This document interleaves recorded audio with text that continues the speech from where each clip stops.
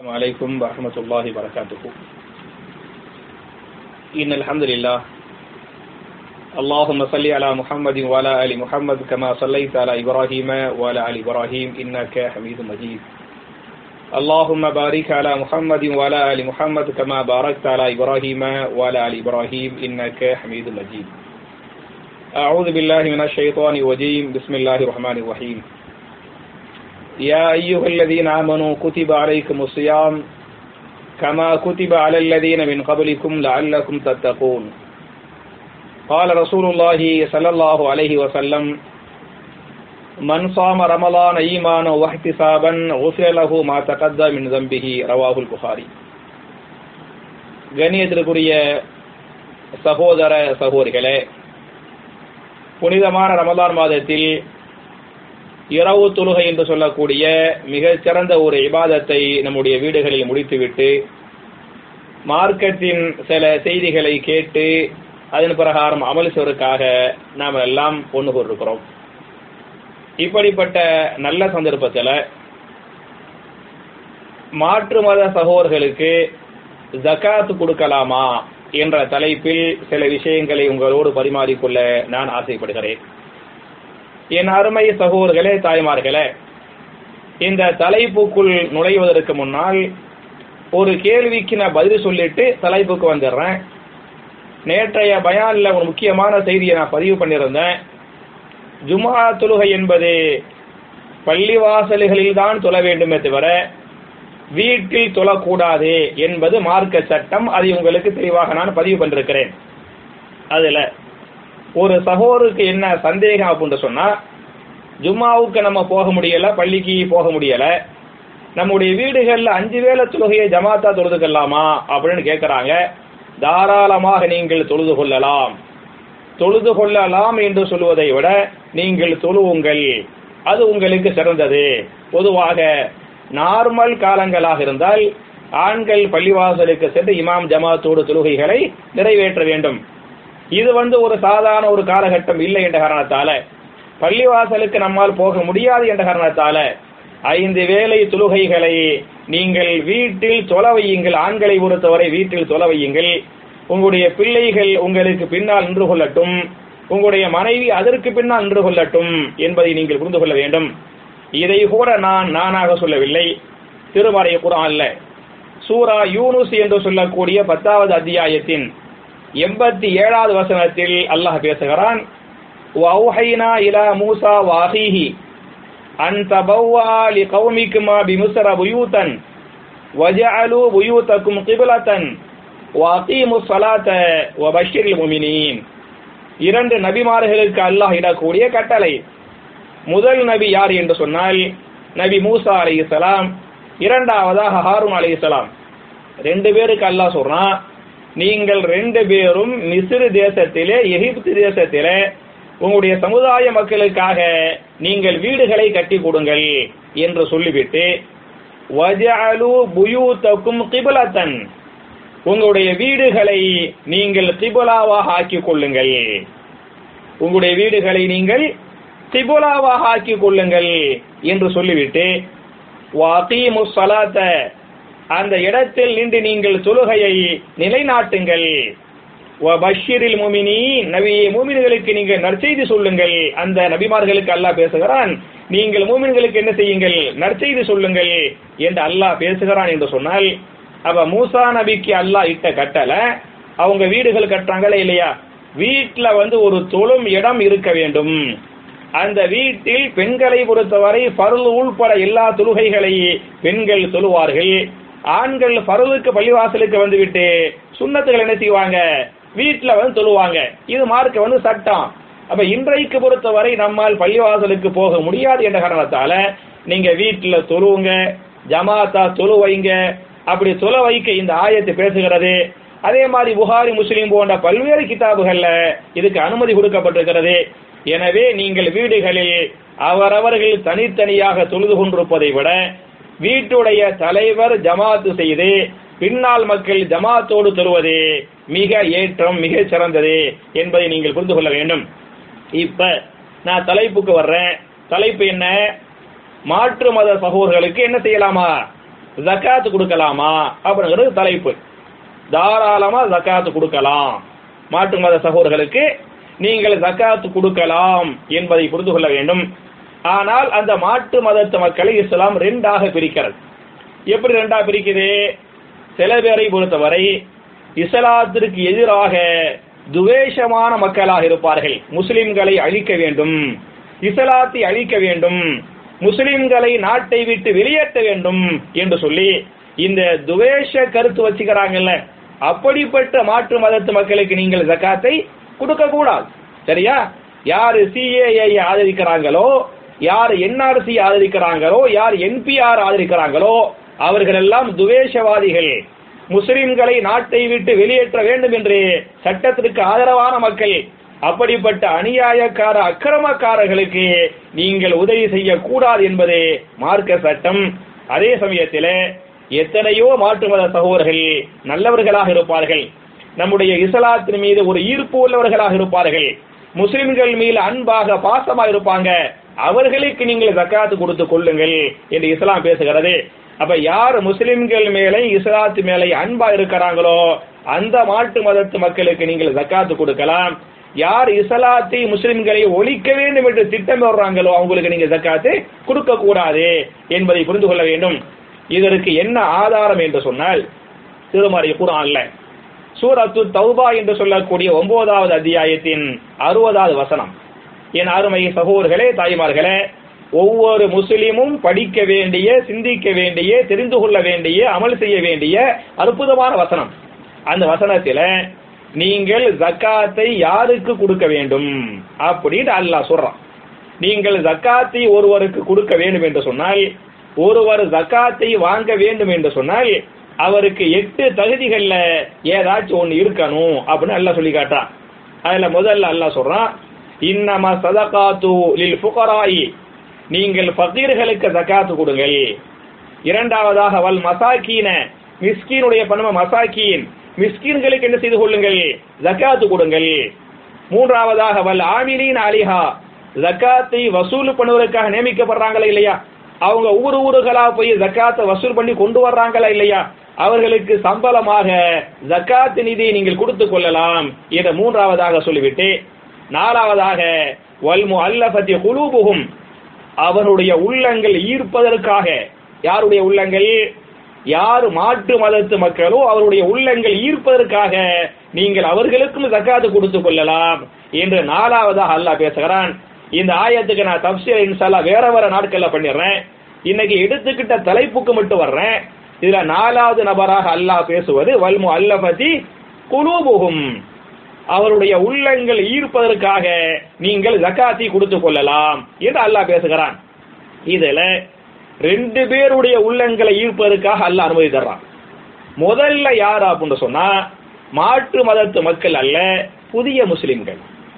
முதல்ல யாரு? புதிய முஸ்லிம்கள். அவருடைய உள்ளங்களை நீங்கள் ஈர்ப்பதற்காக, அந்த ஈர்க்கப்பட்ட உள்ளத்தில ஈமான் உறுதி பெறுவதற்காக, ஈமானில் நிலைத்து நிற்பதற்காக, அந்த புதிய முஸ்லிம்கள் ஈமானோடு மரணிப்பதற்காக புதிய முஸ்லிம்களை நீங்கள் தேர்வு செய்து என்ன செய்து கொள்ளுங்கள், ஜக்காத்து கொடுங்கள் என்பது முதல்ல அல்லாஹ் சொல்றான். சரியா? முதல்ல புதிய முஸ்லிம்கள், இரண்டாவதான் யாரு? மாற்று மத சகோதரர்கள். இதுல அப்ப உள்ளத்தை ஈர்ப்பதற்காக புதிய முஸ்லிம்களுக்கு நீங்க ஜக்காத்து கொடுக்கலாங்கிறது முதல் செய்தி. நபிகள் நாயகம் ஸல்லல்லாஹு அலைஹி வஸல்லம் புதிய முஸ்லிம்களுக்கு ஜக்காத்து கொடுத்தாங்க அப்படிங்கறத நீங்க பாத்தீங்களாக்க உங்களுக்கு தெரியும். ஹிஜ்ரி 8வது வருஷம் ரசூலுல்லாஹ் மக்கா வெற்றி கொள்றாங்க. மக்காவை வெற்றி கொண்ட பிறகு 19 நாட்கள் மக்காவில் தங்கி நிர்வாக சம்பந்தப்பட்ட சில வேலைகளை முடித்துவிட்டு 20ஆம் நாள் ஹுனைன் போருக்கு போறாங்க. ஹுனைன் தாயிஃப் அங்கே போறாங்க. ஹுனைன் போர் பண்றாங்க. ஹுனைன் போரில் மிகப்பெரிய வெற்றியை அல்லாஹ் கொடுத்து விட்டான். ரசூலுல்லாஹி ஸல்லல்லாஹு அலைஹி வஸல்லம் அந்த ஹுனைன் போருடைய வெற்றிக்கு பிறகு கிடைத்த அந்த கனிமத்து பொருள் இருக்கிறதா இல்லையா, கனிமத்து பொருள்னா கொஞ்ச நெஞ்ச பொருள் கிடைக்கல. ஆயிரக்கணக்கான ஆடுகள், ஆயிரக்கணக்கான மாடுகள், ஆயிரக்கணக்கான ஒட்டகங்கள் ஹுனைன் போரில் கனிமத்தாக கிடைக்கிறது. அதை என்ன பண்ணாங்கன்னு சொன்னா ரசூலுல்லாஹ் இந்த ஹுனைன் போருக்கு வந்தாங்கல்ல 12,000 சஹாபாக்களோடு போர் பண்றாங்க. அதுல மதீனாவிலேருந்து மக்காவுக்கு வந்த பழைய முஸ்லிம்கள் 10,000 பேர், ரசூலுல்லாஹ் மக்காவை வெற்றி கொண்டாங்கல்ல, மக்காவை வெற்றி கொண்டு பொது மன்னிப்பு வழங்கினாங்கல்ல, பொது மன்னிப்பு வழங்கிய பிறகு அந்த ஸ்பாட்ல 2000 பேர் இஸ்லாத்துக்கு வந்தாங்க. அப்ப பழைய முஸ்லிம்கள் 10,000 பேரு, புதிய முஸ்லிம்கள் 2000 பேரு. இந்த 12,000 பேர் சேர்ந்து தான் ஹுனைன் போரை சந்திக்கிறாங்க. அல்லாஹ் வெற்றியை கொடுத்தா ரசூலுல்லாஹ் என்ன பண்ணாங்கன்னு சொன்னா, அந்த கனிமத்து பொருளை 10,000 பேர்ல யாருக்குமே கொடுக்கல. எந்த 10,000 பேரு? புதிய முஸ்லிம்கள், மதீனாவிலிருந்து வந்த முஸ்லிம்கள், மக்கா வெற்றி கொள்ளப்படுவதற்கு காரணமாக இருந்த முஸ்லிம்கள், அந்த அன்சாரிகள், அந்த முஹாஜிர்கள் 10,000 பேருக்கு ஒரு பைசா, ஒரு ஆடு, ஒரு மாடு, ஒரு ஒட்டகத்தை கொடுக்காம இந்த 2000 பேர் அப்ப இஸ்லாத்துக்கு வந்தாங்கல்ல ஒரு 2 வாரத்துக்கு முன்னால, அந்த 2000 பேருக்கு இந்தாங்க 100 ஒட்டகத்தை வச்சுக்கிறங்க, இந்தாங்க 1000 ஒட்டகத்தை வச்சுக்கிறங்க என்று நபிகள் நாயகம் ஸல்லல்லாஹு அலைஹி வஸல்லம் நூற்றுக்கணக்கான ஆயிரக்கணக்கான ஒட்டகங்களை அந்த புதிய முஸ்லிம்கள் 2000 பேர் கொடுக்கறாங்க. கொடுத்தா இது பழைய முஸ்லிம்கள், பழைய சஹாபாக்களுக்கு வருத்தம் ஏற்பட்டு விட்டது. வருத்தத்தில் பழைய சஹாபாக்கள், குறிப்பாக அந்த மதீனத்து சஹாபாக்கள், அன்சாரிகள் பேச ஆரம்பித்து விட்டார்கள். ரசூலுல்லாஹி ஸல்லல்லாஹு அலைஹி வஸல்லம் மக்காவுக்கு வந்தவனையே மக்கா கைப்பற்றப்பட்ட பிறகு நம்மள மறந்துட்டாங்க, நம்முடைய தேவையில்லை உதவி தேவையில்லை நினைச்சுக்கிட்டாங்க, அதனால சொந்த ஊர் மக்களுக்கு சப்போர்ட் பண்ணி ரசூலுல்லாஹ் ஒன் சைடா போயிட்டாங்க என்ற நபிகள் நாயகம் அவர்கள் அன்ற சமயத்தில் சஹாபாக்கள், மதீனத்து அன்சாரி சஹாபாக்கள் விமர்சிக்கப்படுறாங்க. அப்ப அன்சாரியுடைய தலைவராக இருந்தாங்கல்ல ஒரு சஹாபி சஅத் பின் உபாதா ரலியல்லாஹு அன்ஹு, சஅத் பின் உபாதா ரலியல்லாஹு அன்ஹு ரசூலுல்லாஹ்ட்ட வருவாங்க. யா ரசூலல்லாஹ், இந்த மாதிரி எங்களுக்கு நீங்க ஒண்ணுமே தரல, எங்க மக்களுக்கு உங்க மேல கோபம், உங்க மேல வருத்தம், உங்களை பத்தி மக்கள் விமர்சிக்கிறாங்க அப்படின்னு அந்த சஹாபி சொன்னார். ரசூலுல்லாஹ் சாதிட்ட கேட்பாங்க, மக்கள் விமர்சிக்கிறாங்க, சரி உங்க கருத்து என்ன அப்படின்றாங்க. அந்த சஹாபி என் கருத்தும் மக்களுடைய கருத்து தான், மக்கள் விமர்சிப்பதில் நியாயம் இருக்குது அப்படின்னு அந்த சஹாபி சொல்லிட்டார். அப்ப ரசூலுல்லாஹ் சொல்லுவாங்க, அன்சாரி மக்களை இந்த டேட்ல இந்த இடத்துல ஒண்ணு கூட்டுங்க, நான் வந்து அவங்கள்ட்ட பேசுறேன் அப்படிங்குவாங்க. அவர்கள் ஒன்று கூட்டப்படுவார்கள். நபிகள் நாயகம் ஸல்லல்லாஹு அலைஹி வஸல்லம் அந்த சபைக்கு வருவாங்க. வந்து சொன்னார்கள், என் அருமை சஹாபாக்களே, மதீனத்து சஹாபாக்களே, அன்சாரிகளே, நீங்கள் செய்த உதவிகளை என்னால் மறக்கவே முடியாது. உலகமே என்னை பொய்ப்பித்தது, நீங்கள் என்னை உண்மைப்படுத்தி நீங்கள் ஈமான் கொண்டீர்கள். உலகம் என்னை அடித்து விரட்டியது, எனக்கு நீங்கள் அடைக்கலம் கொடுத்தீர்கள். நீங்கள் எனக்கு உதவிகளை செய்தீர்கள். நீங்கள் செய்த உதவிகளை என்னால் என் வாழ்க்கையில் மறக்கவே முடியாது என்று சொல்லிவிட்டு ரசூலுல்லாஹ் சஹாபாக்களுக்கு சொல்லுவாங்க, என்னை அல்லாஹ் ஒரு நபியாக ஆக்கிவிட்டான், ஒரு முஹாஜிராக ஆக்கிவிட்டான்.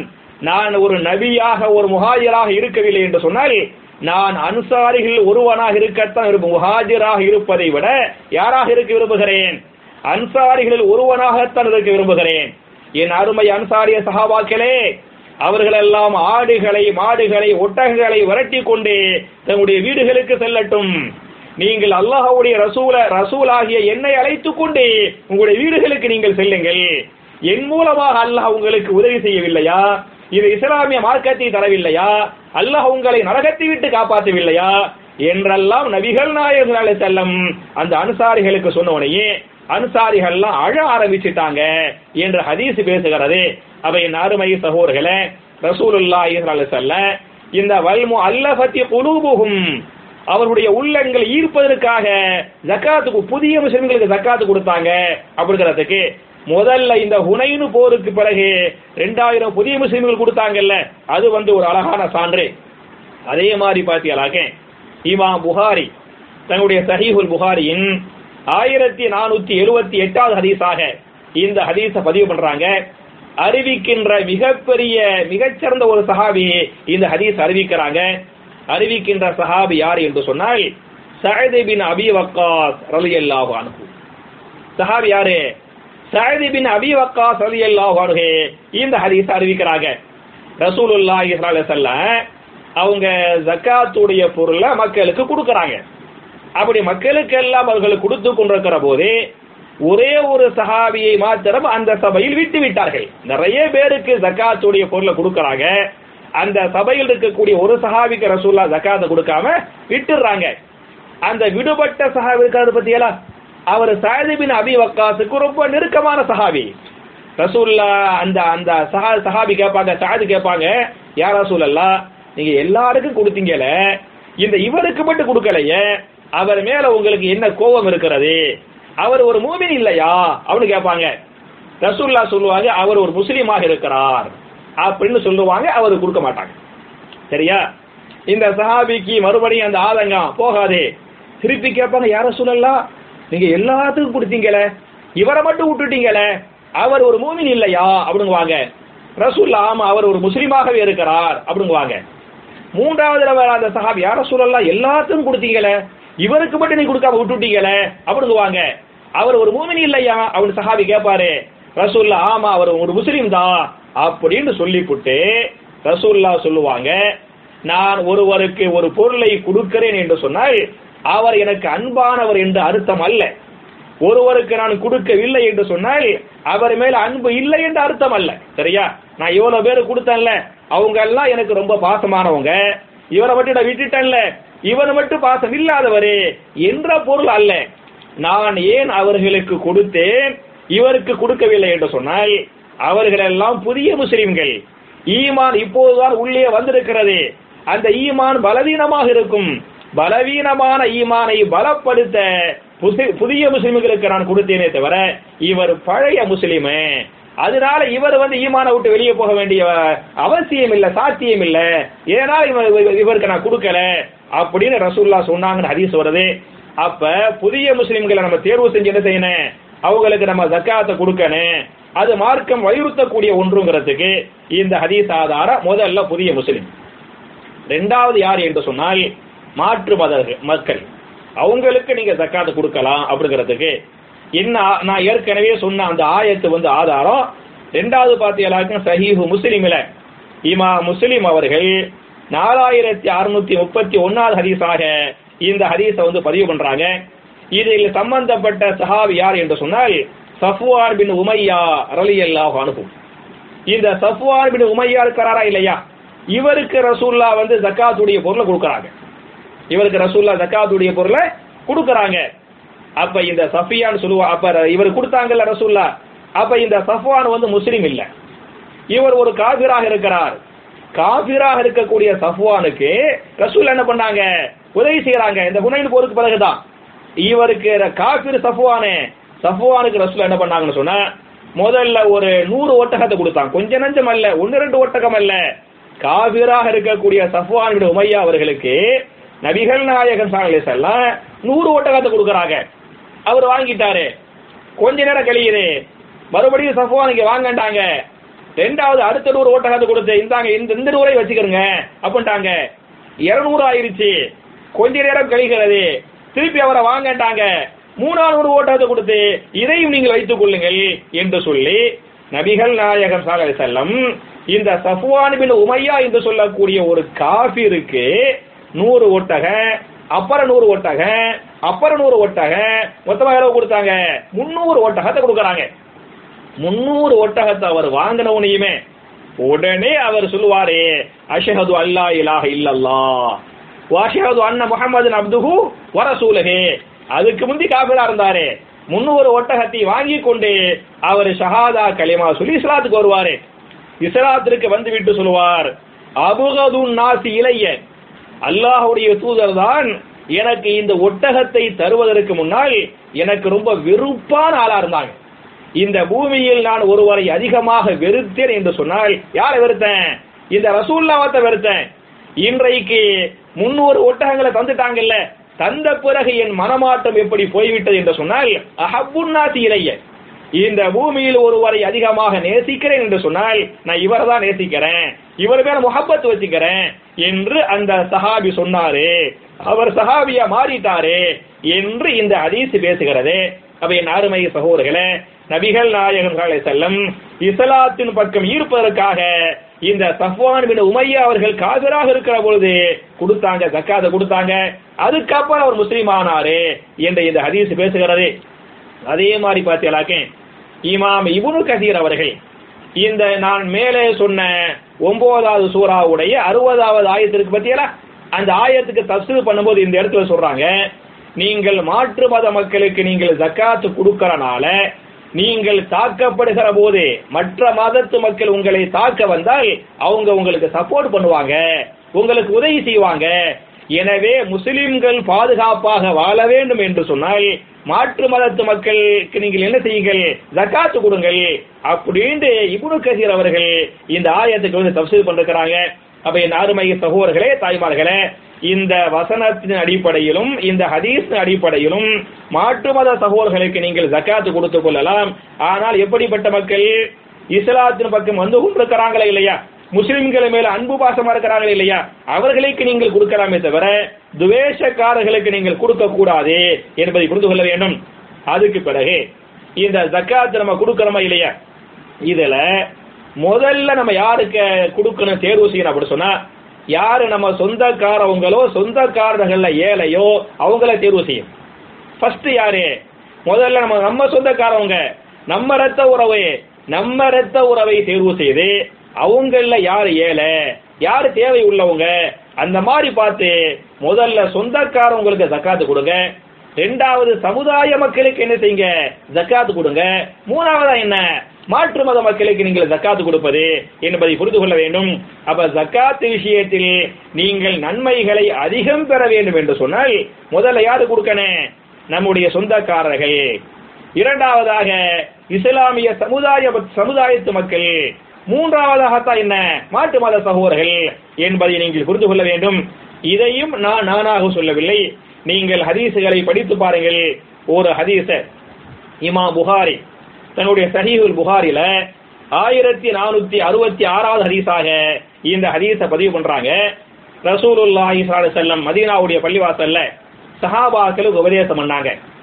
அந்த உபதேசத்தில் சஹாபிய பெண்மணிகளும் உட்கார்ந்து கொண்டிருந்தார்கள். அப்ப ரசூலுல்லாஹ் சொல்லுவாங்க, என் அருமை சஹாபிய பெண்மணிகளே, தஸத்தக்ன, நீங்கள் சதகா செய்யுங்கள். வலவு மின் ஹுலியுக்குன்ன, உங்களுடைய நகை நட்டுகளாக இருந்தாலும் சரியே, உங்களுடைய தங்க அணிகலன்களாக இருந்தாலும் சரியே, அவைகளை கொண்டு நீங்கள் சதகா செய்யுங்கள் என்று நபிகள் நாயகம் ஸல்லல்லாஹு அலைஹி வஸல்லம் சஹாபிய பெண்மணிகளுக்கு உத்தரவு போடுறாங்க. இந்த பயான கேட்ட ஒரு சஹாபிய பெண்மணி யார் என்று சொன்னால் ஸைனப் ரலியல்லாஹு அன்ஹா. கேட்டவங்க யாரு, நிறைய பேர் கேட்டாங்க. அதில் ஒரு பெண்மணி ஸைனப் ரலியல்லாஹு அன்ஹா. ஸைனப் ரலியல்லாஹு அன்ஹா யாருடைய மனைவி, அப்துல்லா பின் மஸ்ஊத் ரலியல்லாஹு அன்ஹு. இப்னு மஸ்ஊத் சொல்றோமா இல்லையா, இப்னு மஸ்ஊதுடைய மனைவி தான் யாரு, ஸைனப் ரலியல்லாஹு அன்ஹா. அப்ப இப்னு மஸ்ஊத் ரலியல்லாஹு அன்ஹு ஏழையான சஹாபி, அவருடைய மனைவி ஸைனப் என்ன, பணக்கார பெண்மணி. அப்ப மனைவி ஸைனப் ரலியல்லாஹு அன்ஹா கணவராக இருக்கக்கூடிய அப்துல்லா பின் மஸ்ஊத் சொல்லுவாங்க, நான் பணக்காரி, நீங்க ஏழை, ஏன் ஜக்காத்தை உங்களுக்கு தரலாமா, சரியா, மனைவியுடைய ஜக்காத்தை கணவருக்கு தரலாமா என்று நீங்க ரசூலுல்லாஹ்ட்ட போய் கேட்டுட்டு ஃபத்வா கேட்டு வாங்க அப்படின்னு மனைவி கணவர்கிட்ட சொல்லுவாங்க. சொன்ன உடனே கணவர் சொல்லுவாரு, இல்ல எனக்கு ரசூலுல்லாஹ்ட்ட கேட்க வந்து கூச்சமா இருக்குது, நீனே போய் கேளு, நீனே போய் வந்து ரசூலுல்லாஹ்ட்ட ஃபத்வா கேட்டு ரசூலுல்லாஹ் மனைவி கணவனுக்கு ஜக்காத்து தரலாம்னு சொன்னா நீ எனக்கு கொடுத்துரு அப்படின்னு அந்த சஹாபி சொல்லுவார். சொன்ன அந்த அம்மா என்ன செய்வாங்க, அம்மாவுடைய பேர் என்ன, ஸைனப் ரலியல்லாஹு அன்ஹா, அப்துல்லா பின் மஸ்ஊதுடைய மனைவி. ரசூலுல்லாஹ்வுடைய வீட்டுக்கு போய் ஃபத்வா கேட்கலாமே, மனைவி கணவனுக்கு ஜக்காத்து கொடுக்கலாமான்னு ஃபத்வா கேட்கலாமே அப்படின்னு ரசூலுல்லாஹ்வுடைய வீட்டுக்கு போயிடுவாங்க. ரசூலுல்லாஹ்வுடைய வீட்டுக்கு போனா ரசூலுல்லாஹ்வுடைய வீட்டு வாசல்ல ஒரு அன்சாரிய சஹாபிய பெண்மணி நிப்பாங்க. இவங்க போய் அவங்ககிட்ட, ஏன் நீங்க ரசூலுல்லாஹ் வீட்டுக்கு வந்தீங்க அப்படின்னு கேட்பாங்க. அதுக்கு அந்த அம்மா சொல்லுவாங்க, நான் வந்து என்னுடைய ஜக்காத்தை கணவருக்கு கொடுக்கலாமான்னு சொல்லிவிட்டு என் வீட்டுக்காரரை போய் ரசூலுல்லாஹ்ட்ட கேட்க சொன்னேன். என் வீட்டுக்காரர் சொல்லிட்டாரு, நான் ரசூலுல்லாஹ்ட்ட கேட்க வந்து வெட்கப்படுறேன், நீ போய் ரசூலுல்லாஹ்ட்ட கேளு, நீ கேட்டுட்டு ரசூலுல்லாஹ் கூடுமுடு சொன்னா எனக்கு வந்து கொடுத்துரு அப்படின்னு என் வீட்டுக்காரர் சொன்னாரு அப்படின்னு அந்த அம்மா சொல்லுவாங்க. அதுக்கு ஸைனபா சொல்லுவாங்க, என் வீட்டுக்காரர் அப்படி சொன்னாரு, அப்ப ஆண்கள் எல்லாம் ஒரே மாதிரி போல் தெரியுது, ஆண்களுடைய சிந்தனை இல்ல, எல்லாம் ஒரே மாதிரி இருக்கும் போல் தெரியுது, அப்ப என் வீட்டுக்காரர் அப்படித்தான் சொன்னாரு அப்படின்னு ரெண்டு பேரும் பேசிக்கிட்டு இருப்பாங்க. பிலால் ரலியல்லாஹு அன்ஹு ரசூலுல்லாஹ்வுடைய வீட்டுல இருந்து வெளியே வருவாங்க. இவங்க வந்து பிலால்கிட்ட இந்த மாதிரி ஒரு சட்டம் ரசூலுல்லாஹ்ட்ட கேட்கணும், இல்ல நீங்களே ரசூலுல்லாஹ்ட்ட கேட்டு வந்து சொல்லுங்க அப்படின்னு பிலால்கிட்ட சொல்லுவாங்க. பிலால் ரலியல்லாஹு அன்ஹு ரசூலுல்லாஹ் போய் இந்த சட்டம் இப்படி கேட்கறாங்க, இந்த மாதிரி ஸைனப் வந்து வெளியே நிக்கிறாங்க அப்படிலாம் சொல்லுவாங்க. அப்ப பிலால ஜைனப் அனுப்புனாங்கல்ல, ஒரு வார்த்தையை சொல்லுவாங்க, லா துஹ்பிர் பினா, அதாவது எங்களை பற்றிய செய்தியை ரசூலுல்லாஹ் சொல்லாதீங்க, நாங்க யாருங்கிற செய்தியை ரசூலுல்லாஹ் சொல்ல வேண்டாம், என்ன செய்திங்கிற மட்டும் ஃபத்வா மட்டும் கேட்டு வந்து எங்கள்கிட்ட சொல்லுங்க அப்படின்றாங்க. ஆனால் பிலால் ரலியல்லாஹு அன்ஹு இந்த மாதிரி போய் சட்டத்தை கேட்பாங்க. அப்ப ரசூலுல்லாஹ் கேட்பாங்க, யாரு உங்கள்கிட்ட சட்டத்தை கேட்டது அப்படின்னு ரசூலுல்லாஹ் கேள்வி கேட்பாங்க. அவர் வந்து ஜைனப் அப்படிங்குவாரு. ஜைனபா, இந்த அப்துல்லா பின் மசூடைய மனைவி ஜைனபா அப்படிங்குவாங்க. அவர் என்ன செஞ்சிருவாரு, ஆமன்றவர், ரசூலுல்லாவே கேட்டாங்க. ரசூலுல்லாஹ் கேட்ட பிறகு மறுக்க முடியுமா, மறைக்க முடியாம ஆமன்ட்டாங்க. அப்ப ரசூலுல்லாஹி ஸல்லல்லாஹு அலைஹி வஸல்லம் இந்த பிலாலுக்கு சொல்லி அனுப்புவாங்க, நீங்கள் அவர்களுக்கு சொல்லுங்கள், லஹா அஜ்ரானி, அப்படி சொந்தக்காரர்களுக்கு ஜக்காத் கொடுப்பது மனைவி கணவனுக்கு கொடுப்பது, கணவன் மனைவிக்கு ஜக்காத் கொடுக்க கூடாது. அதை நீங்க புரிஞ்சுக்கணும், புரியுதா? கணவன் மனைவிக்கோ மக்களுக்கோ என்ன செய்யக்கூடாது, ஜக்காத் கொடுக்க கூடாது, அது மார்க்கெட்ல வந்து அனுமதி இல்லை. அப்ப அதே சமயத்துல என்ன செய்வாங்கன்னு சொன்னா, அப்ப பிலால் சொல்லுவாரு, நீங்க வந்து ஜக்காத் கொடுத்துக்கலாமா, உங்களுக்கு அல்லாஹ் 2 மடங்கு நன்மையை தருவானா. முதல் நன்மை வந்து அஜ்ருல் கராவா, நீங்க சொந்தக்காரன் உங்களுக்கு கொடுக்கறனால, கணவன் மனைவி கணவனுக்கு கொடுக்கறனால இந்த நெருக்கம் இன்னும் ஜாஸ்தியாமா இல்லையா, அந்த நெருக்கம் ஜாஸ்தியாவோட நன்மையை அல்லாஹ் உங்களுக்கு தருவான். வாஜுரு சதகா, ஜக்காத்து கொடுத்தீங்கல்ல, ஜக்காத்துக்குரிய நன்மையை அல்லாஹ் உங்களுக்கு தருவான் அப்படின்னு ரசூலுல்லாஹ் சொன்னதாக பிலால் பின் ரபாஹா ரலியல்லாஹு அன்ஹு இந்த பெண்மணிகளுக்கு வந்து அறிவிச்சாங்க என்று இந்த ஹதீஸ் பேசுகிறது. அப்ப என் அருமை சகோதரர்களே, என் அருமை தாய்மார்களே, மற்றவர்களுக்கு நீங்கள் ஜக்காத்தை கொடுத்தால் அது ஜக்காத்துடைய நன்மை மட்டும் தான் வாங்க முடியும். சொந்தக்காரர் உங்களுக்கு கொடுத்தீங்களாக்க அந்த உறவை நாம் நெருக்கினோமா இல்லையா, அதற்குரிய நன்மையையும் நீங்கள் பெறலாம்.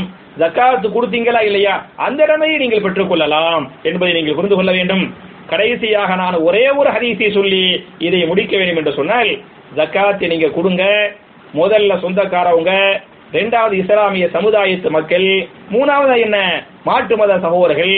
அதுல சொந்தக்காரவங்களுக்கு நீங்கள் கொடுப்பது நன்மை அதிகம், நன்மை டபுளுங்கிறதுக்கு நான் இன்னொரு ஹதீஸ் உங்களுக்கு பதிவு பண்ணிடுறேன். இமாம் புகாரி தங்களுடைய சஹீஹுல் புகாரில 2593வது ஹதீஸாக இந்த ஹதீஸை வந்து பதிவு பண்றாங்க. அறிவிக்கின்ற சஹாபிய பெண்மணி நபிகள் நாயகத்துடைய கடைசி மனைவி.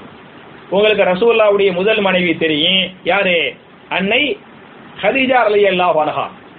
ரசூலுல்லாஹ்வுடைய கடைசி மனைவி யாரு? யார் ரசூலுல்லாஹ்வுடைய கடைசி மனைவி? தெரியாது. ஹதீஜா ஃபர்ஸ்ட் மனைவி எல்லாரும் சொல்லிடுவாங்க, கடைசி மனைவி யாருக்கு தெரியாது. கடைசி மனைவி யார் என்று சொன்னால், யார் கடைசி மனைவி? மைமூனா ரலியல்லாஹு அன்ஹா. யார் கடைசி மனைவி? மைமூனா ரலியல்லாஹு அன்ஹா. அன்னை மைமூனா ரலியல்லாஹு அன்ஹா இந்த ஹதீஸ் அறிவிப்பாங்க. ரசூலுல்லாஹி ஸல்லல்லாஹு அலைஹி வஸல்லம் மைமூனாவுடைய வீட்டுக்கு வருவாங்க. அப்ப மைமூனா சொல்லுவாங்க, அல்லாஹ்வுடைய தூதரே, என்னுடைய கணவரே, நான் ஒரு பெண் அடிமையை வைத்திருந்தேனே இல்லையா, அந்த பெண் அடிமையை விடுதலை செஞ்சுட்டேன், உங்கள்கிட்ட கேட்காம உங்க அனுமதி பெறாம என்ன பண்ணிட்டேன், நான் விடுதலை செஞ்சுட்டேன் அப்படின்னு மனைவி கணவன்கிட்ட சொல்லுவாங்க.